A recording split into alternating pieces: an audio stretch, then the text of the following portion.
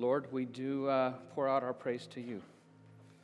This morning we are reminded you are a good, good Father, and that is who you are. And that we are loved by you, and that's who we are. That's good just to stop and to have some space where we can be reminded of that reality in our lives. If anybody is needing this morning to have a sense of how good you are and of how loved they are, I pray that your Spirit would already be at work in speaking and communicating that into their heart and their life. And we pray in the name of Jesus, the good, good Son. Amen. Good morning, everybody. Good to see you. It's getting, I think spring is here finally. Last Sunday was kind of chilly. Jordan, speaking of last Sunday, where is he? Is he around? Can I say what I really wanted to? Oh no, he's okay. Jordan, great job last week. We've talked with leadership. It's only going to take the whole summer to straighten out what you did, but other than that, we're not a couple weeks, just 3 months. So, no, I appreciate what he had to say and the things that he said. The whole the Compassion Child. Our international group's been sponsoring a young man from Bolivia. 7 or 8 years, 5 or 6, I'm not really sure. Leonidas is his name. Just got a letter from him recently. Because of his involvement with Compassion, he's also involved. Those are frequently tied, they are, to a local church. And he, in his last letter, he talked about that a lot of young men, because the country, the economics are not good, there's a lot of just not good things where he is. And he said there's this group of young people in his city that kind of just because of the hopelessness, there's a name for them. I don't remember what he said their name was, but he said that they will, part of just their expression of their despair is they will slash themselves. That suicide is really high among young people.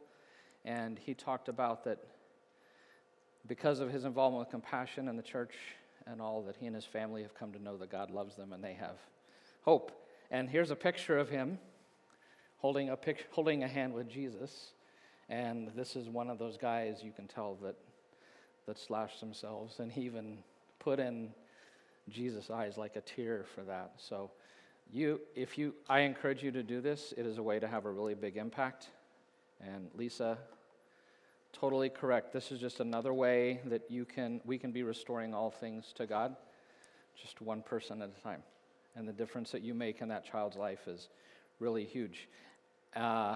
Jordan, you talked about the flood sale, bake sale, right? Also on Easter, we raised money for Mexico, for Mark and Chacho with the refugees, and raised $2,000 on Easter Sunday. So great job for you guys. That was awesome. Can we have 2,000? That's good. They've got a lot of people they're needing to feed and take care of and share the gospel with. We did the story. We finished that up on Easter. There were people who were not here on Easter, and they're like, I still don't get, how did that tie in to Tangled? And I'm not going to spend a lot of time, but what I always do with the story when I end is I tell people, this is the story you love. So if you weren't here on Easter, his story is the story we love. And the stories we love are stories of love, somebody giving themselves in sacrifice, giving up their life to save another person, and how in some of the really good stories we love, there's a resurrection of that person. And the thing I didn't say that morning is some of the stories we also love are stories of the return of the king, when a king has been deposed and everything gets bad, and then the king returns and restores order. The Lion King, the Robin Hood story, King Arthur, Lord of the Rings, those are Return of the King stories. We love those stories too. And again, the story of Jesus is very much that. And all I did, if you were here, I just went through the movie, how that it starts once upon a time, how everything was great and perfect, and then how that moment ended, and how evil came into it, and then how Eugene sacrificed his life for Rapunzel, and then was resurrected, got his life back, and how that That story ended, she got restored, went home, restored to her family, and that story ends like all good stories, right? That she was that princess worth waiting for. The kingdom rejoiced. Everything was restored to good. The party lasted a whole week. Ours is going to last a whole lot longer than that. And how she ruled well in her kingdom. And the dreams came true all over the place, and they lived happily ever after again. And so, if you weren't here, I always tie it into, it's the story that we love. And if you remember, forget that guy. If you remember, the thing I love about Tangled is if you go back and watch the beginning. So if you weren't here Easter, watch it again, because the first words of the movie are this is the story of how I died. And that's what I love about this, because if God were to tell us his story, he would say, this is the story of how I died. So if you weren't here, that's just, it is the one true story, and it's the story that we all love.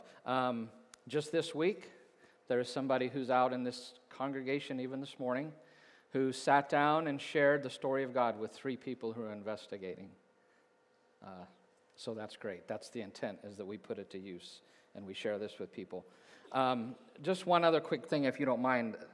You know, we talked about that that the Bible is a drama in 3 parts. Remember this? Creation, corruption, restoration. And that the restoration is now partial, but someday it will be complete, right? And it's creation, corruption, and then restoration. And the restoration is through redemption. The word redemption there is really big. It's through Jesus' redemption that the restoration is possible. The story of God fits this. I just want you to see that when you're thinking of the drama of God's story, the story of God, it's all the same. It's about creation, how things became corrupt, how Jesus came to redeem everything, how restoration is now partial through us being sent to heal, and one day it will be complete. So it's all the same thing. And just, I think so much narratively in my life and in everything about the Bible through this story, so just wanted to make that connection. Do you know these guys? How many of you know who these guys are? If you do, don't shout it out. Just hang on to it for a little bit.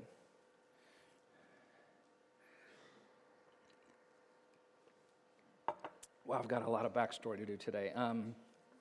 We're actually concluding today what should have been concluded the end of February, which was, our journey onward that we started. We had the snow day, remember that? The snow came and church got canceled. Well, this is what we were going to do that day.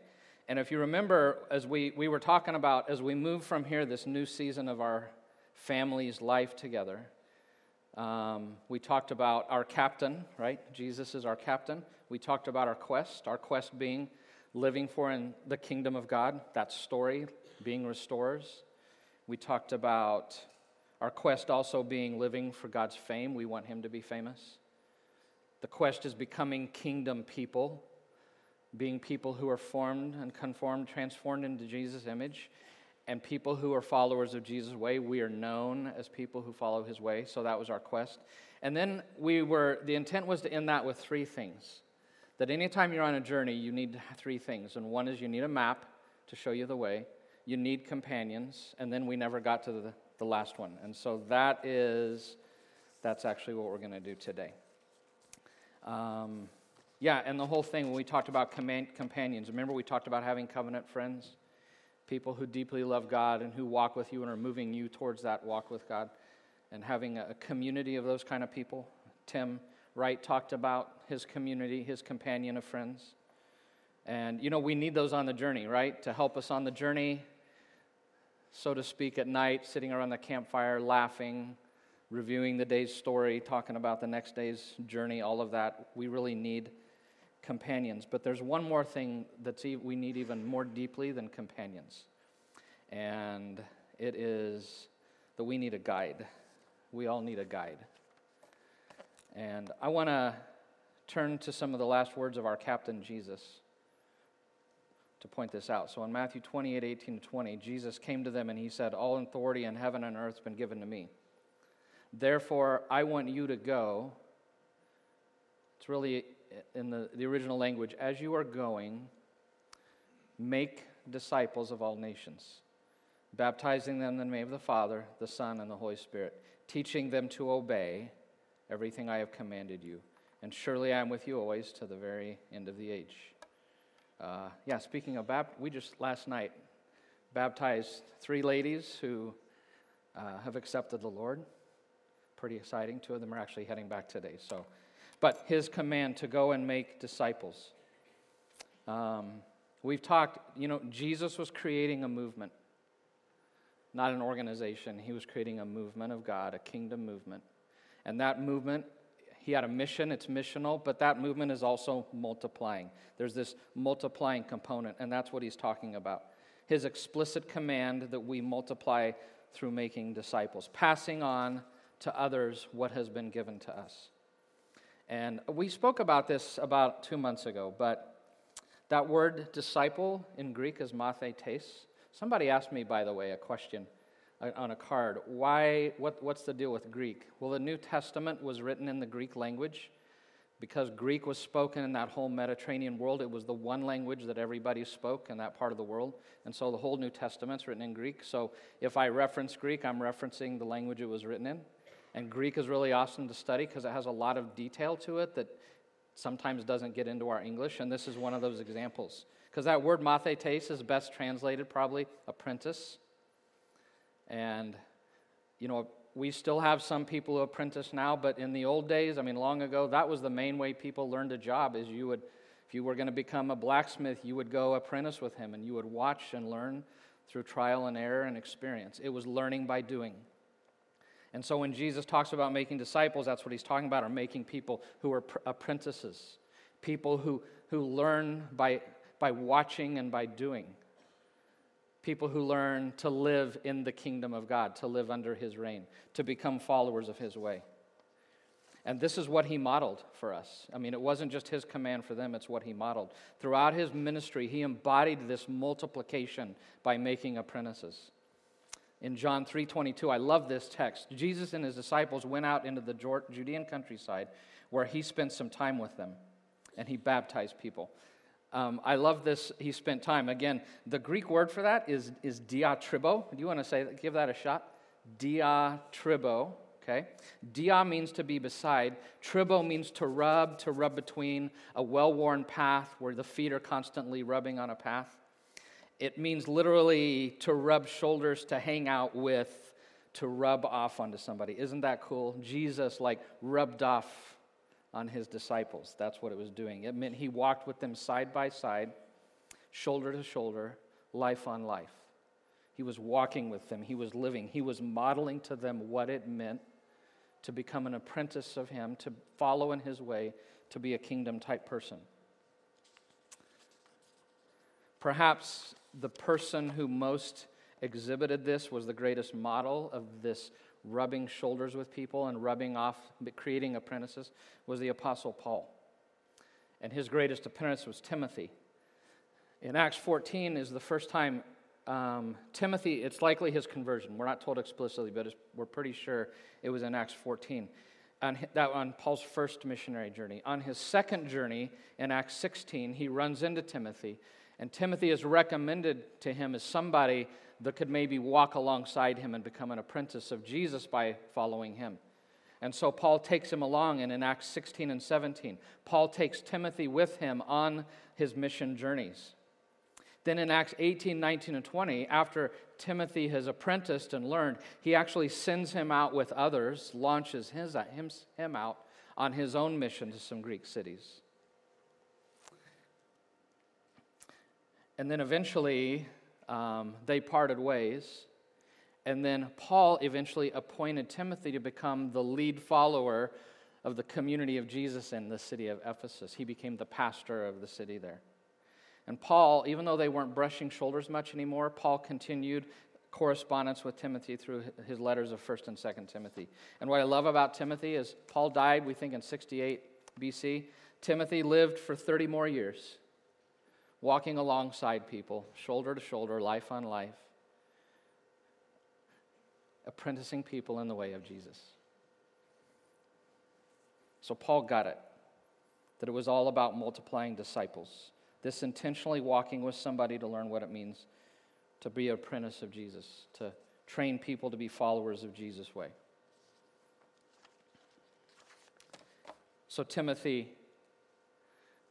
Paul wrote to Timothy, in 2 Timothy 2:2, a really key passage on this, where he says, "The things you have heard me say in the presence of many witnesses, entrust to reliable people who will also be qualified to teach others."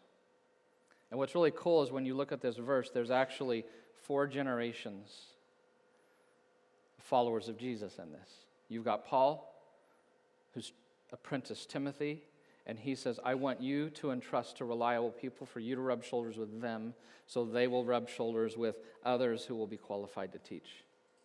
So this is the intent of Jesus, this multiplication through this discipleship, through apprenticing. That's what I love about Paul, is how much he got that. But it wasn't just for those first followers, and it wasn't just for Paul. It's for all of us. This making of disciples, of apprentices, this entrusting to reliable people who will teach others, that's something that all of us are called to do. That's why Matthew 28:18-20, we call it the Great Co-Mission. It is our mission with God, to be on mission with Him and multiplying the life of Jesus in others.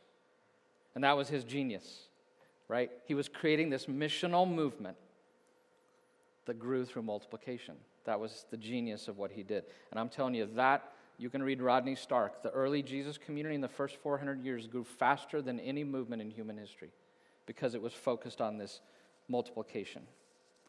This teaching others to obey everything He commanded, this entrusting to reliable people, those who will entrust it to others.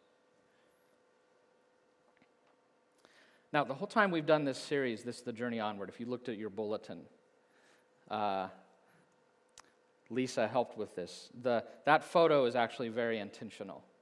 It's been intentional all along. Because that's a photo of Sherpas. Sherpas are men from Nepal, and they're regarded as the greatest mountain climbers in human history. And those names that I showed you earlier, those are some of the most famous Sherpas. But they're unrecognizable to people who are outside of that Everest climbing community. The best known is the last one, Tenzing Norgay. He is the one who helped Edmund Hillary to summit Everest in 1953.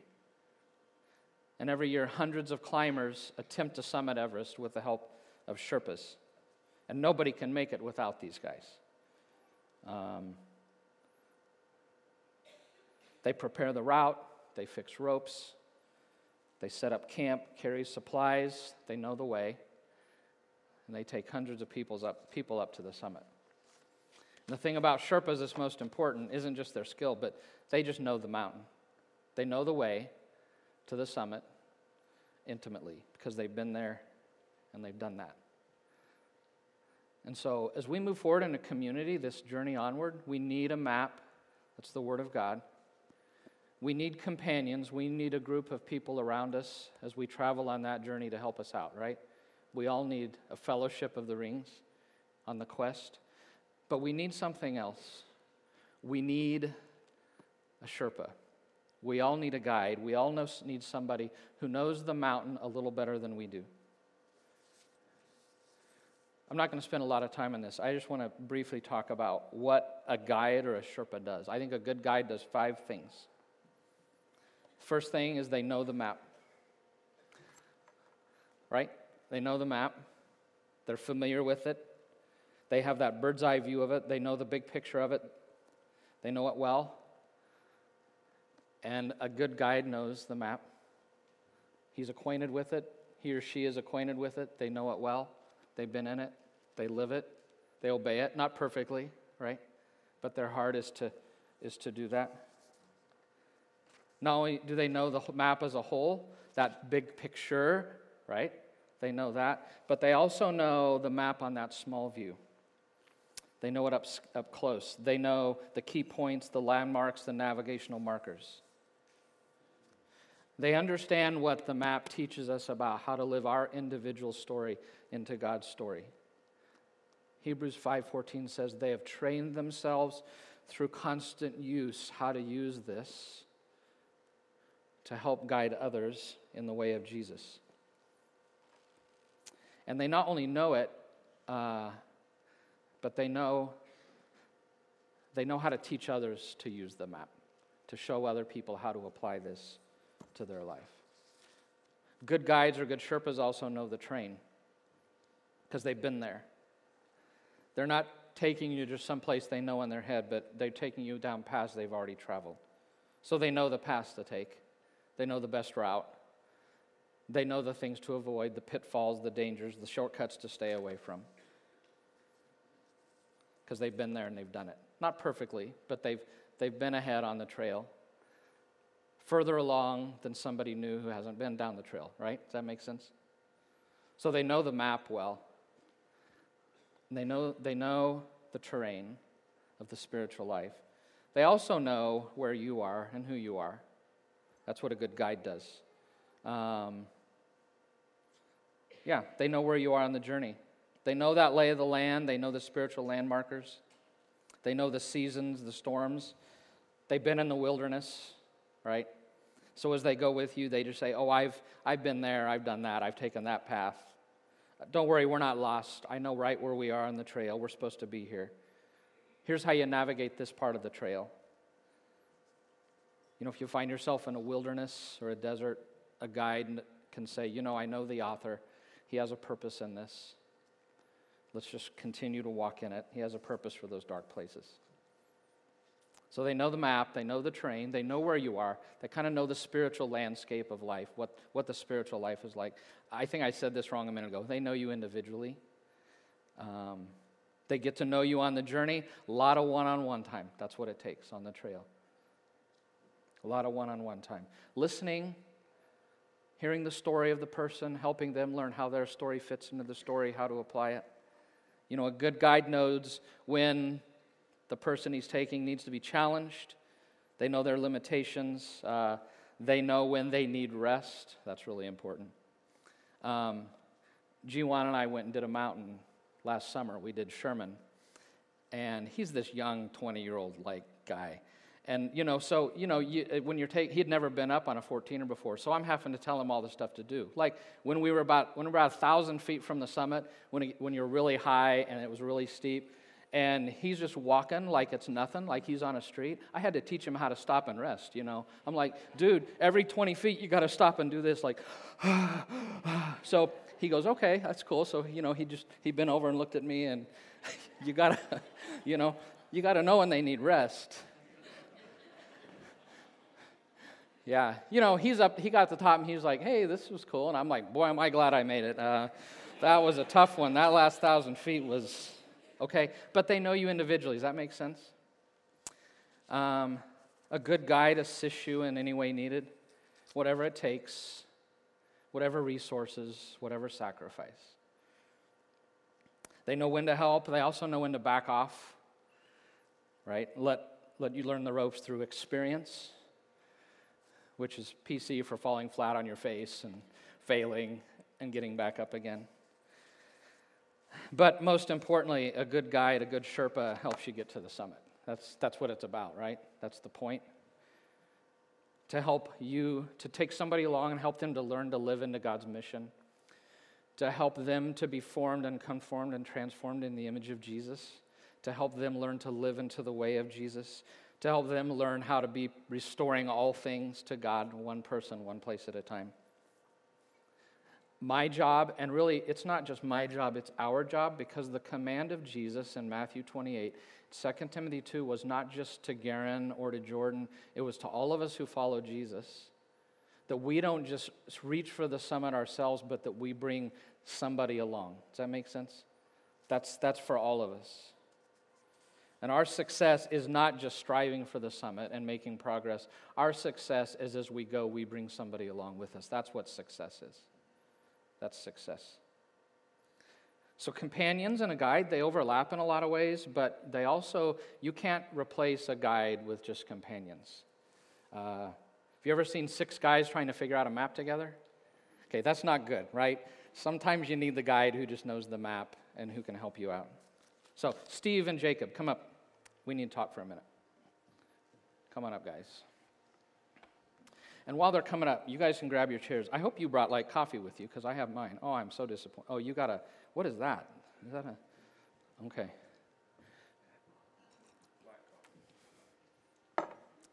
Hey, and as they're getting seats, if you weren't here Easter, we passed out a thing you can keep in your Bible that has the story of God on a card. It's got all 5 parts of the story. It's got the 4 relationships. And if you weren't here and didn't get one of those, we made these for a couple things. One, to keep in your Bible to help you as you read through the Bible. Where am I in the story? But also as a way to use this if, like, whoever, my friend, I know who it was, who shared with 3 people, it'd be great to give them one of these. It'd be great to use it, if you're talking to somebody, to have it on the side. So if you didn't get one of these on Easter, come on up. They're up here, and you can come grab one after the service. So, all right. Are you guys ready for this? Yes. Okay. Oh, we need a microphone. That's pretty important. Otherwise, we're going to have a conversation. Nobody's going to hear what we're saying. Maybe that's good, huh? Speak loud. Shout. So, Welsh just came here about 2009, 2010, right? Steve and Lisa have been here since the Middle Ages. Darren, we haven't been here since before the Revolutionary War. Oh, not before the Revolution. Okay. And actually, when we talked a few weeks, 2 months ago, about this, Jacob, you actually told me, because we had just talked about the need for covenant friends, and how most guys are friendless by their 50s, but it was going down, and you told me, you said you had become friendless. You were one of those friendless guys by your 30s, is that right? Mm-hmm. Okay. So, here's my question. How'd you guys get to know each other? How'd you guys get to become friends? Yeah, we were in the same small group for 3 or 4 years, and so I know one of the ways that we got to know each other well was at the end of small group time, the guys and the gals would always split into separate groups, and so just from praying together and holding each other accountable, we got to know each other fairly well. Also did things outside of small group, game nights, fun things like that. So. Okay. And then, Jacob, one day out of hunger and a need, you picked up the phone and called Steve, right? Yeah, so I would say it was kind of a little bit born out of crisis mode. But, yeah, I called Steve, and he answered the phone call. Okay, that's awesome. Yeah. It's the first task. It is amazing, actually. Answer the phone call, right? Don't ignore it. And we all want to know what the crisis is. Would you please tell us in detail, like what that was? Yeah. No, I'm just kidding. You were all kind of intimidated at first when you called him, right? That was not an easy step. Well, Steve's the life group leader, right? And a deacon and has gray hair, so he's supposed to be wiser and everything, right? So, yeah, very intimidating at first, but, walking alongside, kind of get to figure out, hey, he's just a normal person, I guess, just like anybody else. Yeah. Pretty normal, right? Quite average. Very ordinary, I would say. Okay. Yeah, he didn't know this is Roast Steve Day. We didn't tell you that. Okay, tell me what's really important, I think. Tell me about that initial 5 to 6 months. What did that look like?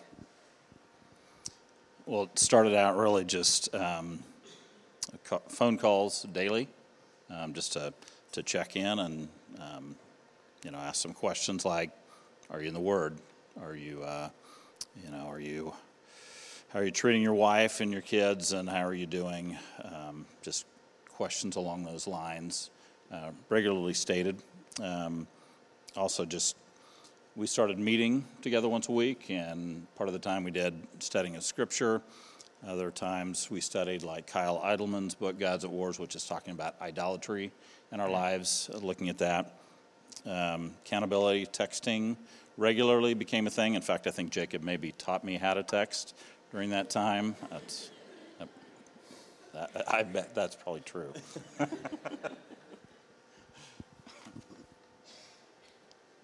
You want to know more? Yeah, any other things? Yeah.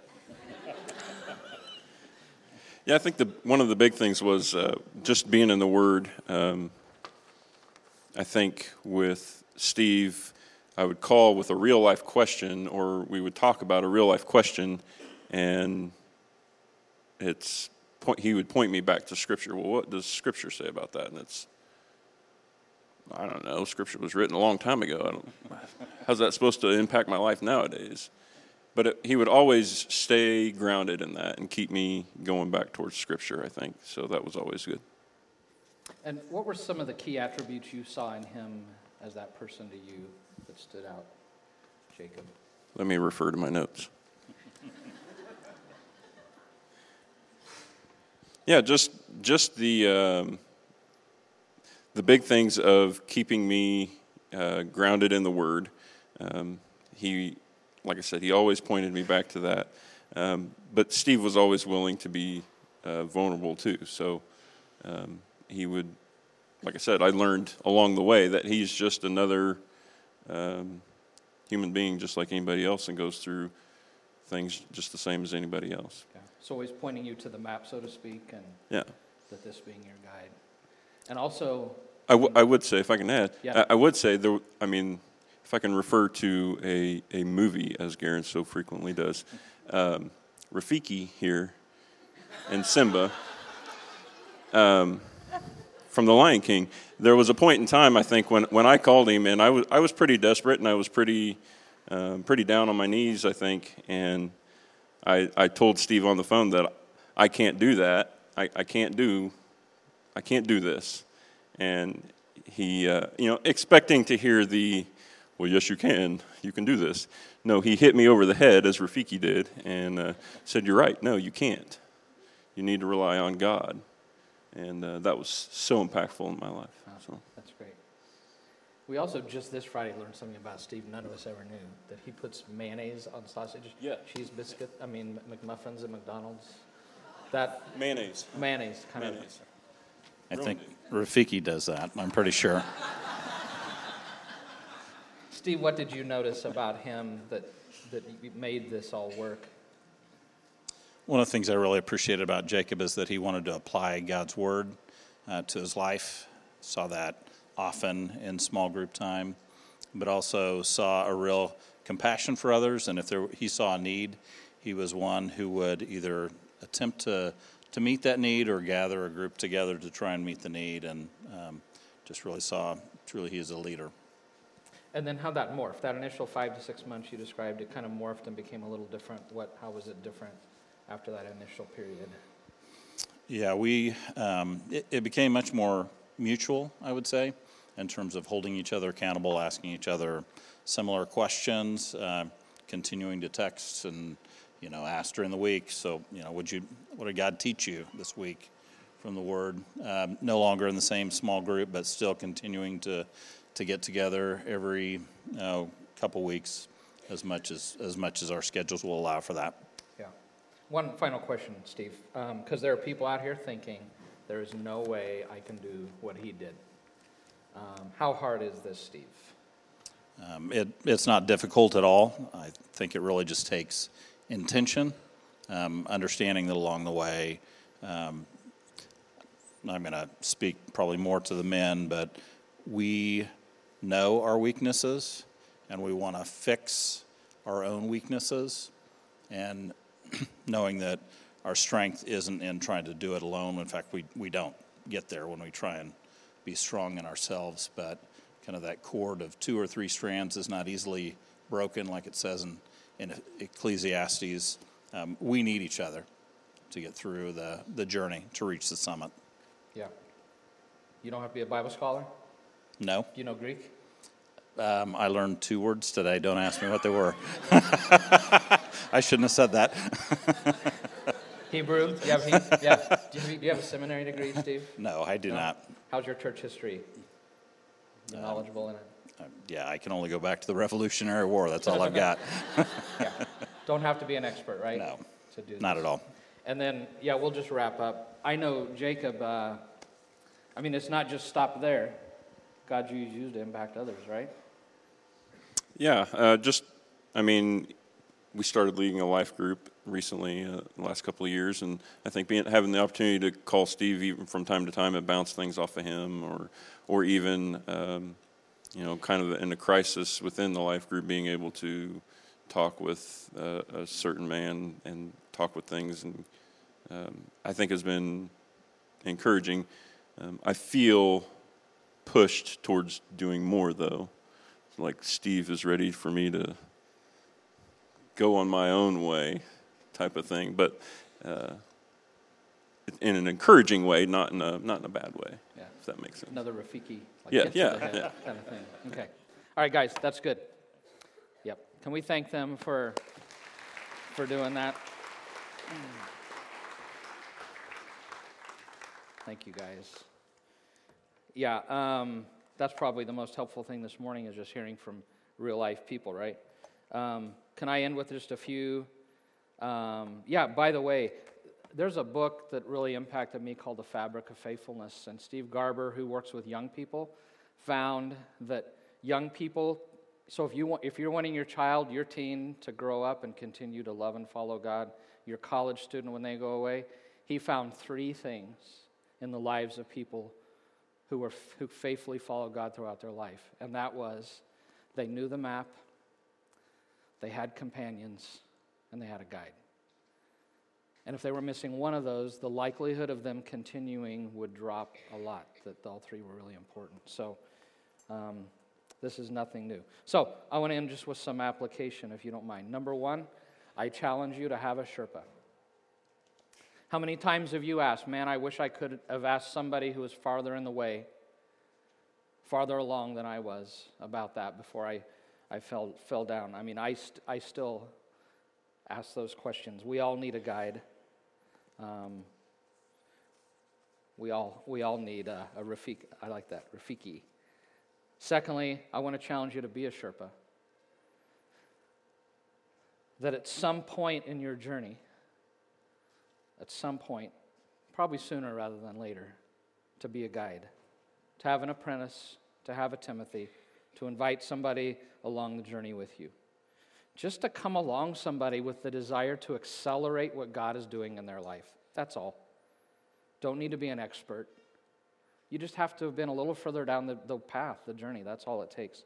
I love Acts 4:13, where it says, of the 12 followers of Jesus, the members of the council were amazed when they saw the boldness of Peter and John, for they could see that they were, what kind of men were they? They were ordinary. No special training in the scriptures. They were men who had just been with Jesus, okay? If you got to know me, I'm the most ordinary guy in the world. But all you need is a love for God and a desire to see other people come along with you. That's all you need. A love for God and a desire for other people to grow. And to just identify somebody around you who's not as far down the journey and just to say, hey, let's spend time together, and you just walk with them. You walk with them. It's biblical. This is what we're called to do. You know, Jesus' job is to build the church. Our job is to make disciples. That's our job.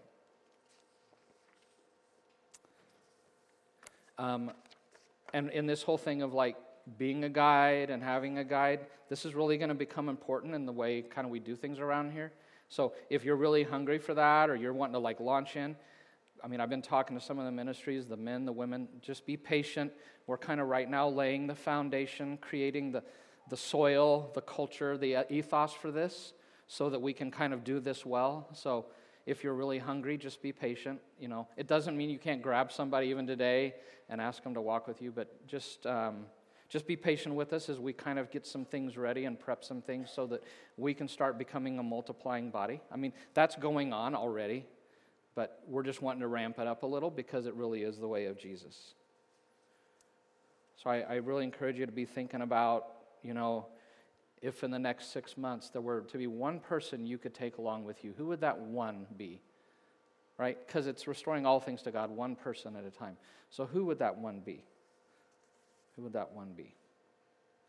One more thing I want to add about the Sherpas. Third thing is I want to challenge you to replicate yourself.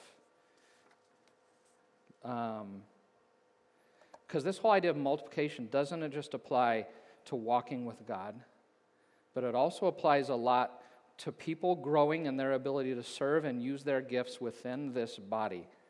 And so here's really something, I've been talking with some of the teams about this as we move forward at 12th.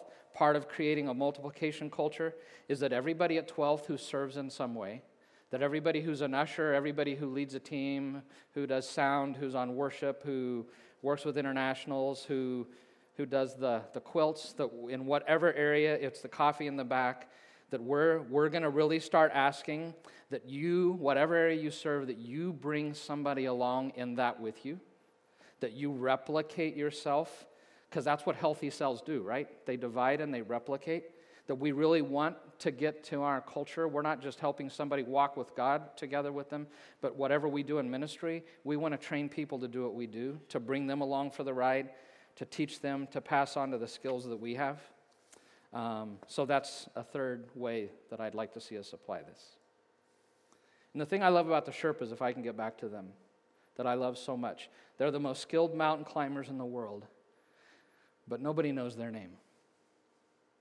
Nobody knows their name. Because their job isn't about notoriety. It isn't about success. It isn't about them like doing great things. It's just unnamed people who are trying to take some other people to the summit with them. So I'm not saying we're doing this, but just for all of us, just let's all quit trying to make a name for ourselves.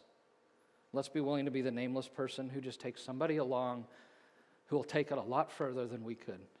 Does that make sense? I really am not interested in being a sage on the stage.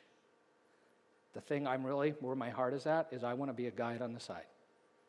I want to be a Sherpa.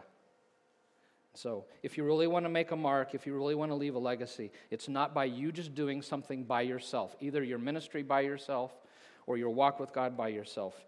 It is in training the next generation. That's how you leave a legacy. That's how you leave a legacy. And Bob Buford, he realized that, and he made that shift in his real life when he realized that if the only fruit in his life was his own fruit, that was a small life. And so he changed the way he did things, and then he became famous for this quote, "My fruit grows on other people's trees." Isn't that a great quote? Sure, you should be fruitful, but instead of the focus being on your fruit, it's like, I'm going to develop people and take them along because I want my fruit to grow on other people's trees. And if it becomes a multiplying thing to where my fruit grows on 2 people's trees, and then they have 2 people, can you imagine how much fruit you're growing through those people? So, who's your one? Who's your protege? I want to be a part of a kingdom movement. That means having a missional mindset, and it means having a multiplying mindset. A missional mindset and a multiplying mindset. So, 12th, can we stand? So on this journey, this next season of our life, may Jesus always be our captain. May our quest be the kingdom of God and his mission to restore all things to himself, so that we are restorers, working to restore all things to God, one person, one place at a time. And on that journey with the kingdom, our quest is to become kingdom people, people who are formed into the image of Jesus, who walk in his way, who live for his fame.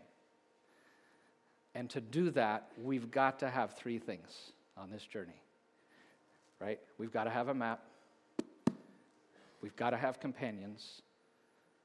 And we all need a guide. So can we become that kind of a community in this next season? So Father, make us into those kinds of people. We want to be kingdom people. We want to be people who follow you, Jesus, who live for you. We want to be restorers with you. And Lord, make us a people of your word, who know the map, a people who really dig into those life groups and those organic things, friendships on the side, that we would dig deeper into that part of who we are, and make us a community of people that, Lord, we've all got a guide, and we are a guide. That we're just living to help get other people to that summit. We want to be that kind of community. And we pray in the name of Jesus, our captain. Amen. So, you are sent. Go and be the church.